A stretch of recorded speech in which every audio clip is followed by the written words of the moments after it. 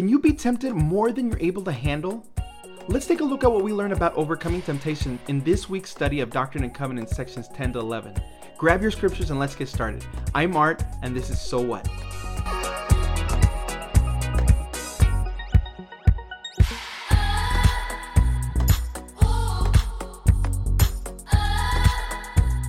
Let's think about that question again. Can I be tempted more than I'm able to handle? Now, some of you might be saying no because of what it says in 1 Corinthians chapter 12, verse 13. There hath no temptation taken you, but such as is common to man. But God is faithful, who will not suffer you to be tempted above that ye are able. Seems pretty straightforward, right? But look at the footnote B for the word tempted. It says test. So I think what Paul is trying to teach the Corinthians and all of us is that the Lord is never going to give us a test or a trial or a challenge that we won't be able to handle. And if He is giving us the test or that trial or that challenge, He will also provide a way for us to overcome it. But here's the question. Can we sometimes put ourselves in situations that we can't handle?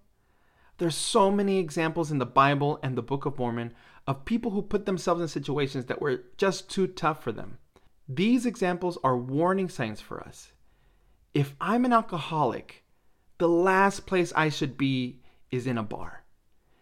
If I have a problem with pornography, the last place I should be is alone with my computer.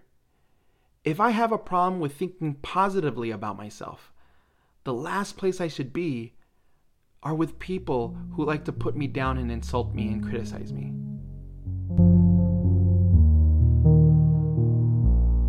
I know what you're asking. All right, so what? What does this have to do with me? All of us, even us adults, sometimes think we're stronger than we really are.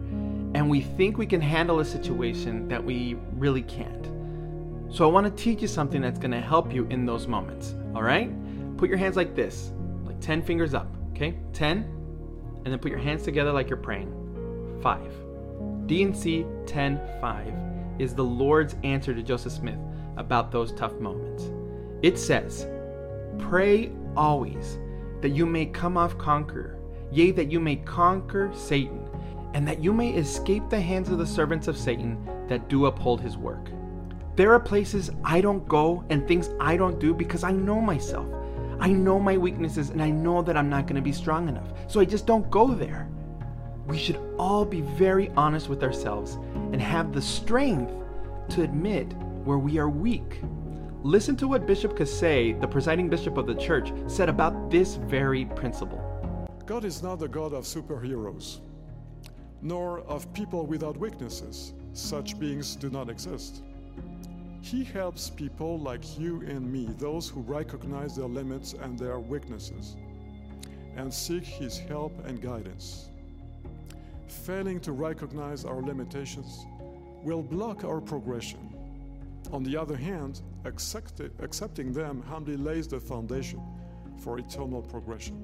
You don't have to be a superhero when it comes to your weaknesses. Accepting your weaknesses and asking the Lord in prayer for help is actually a step forward, not a step back. Tiny Heart. Check you next time.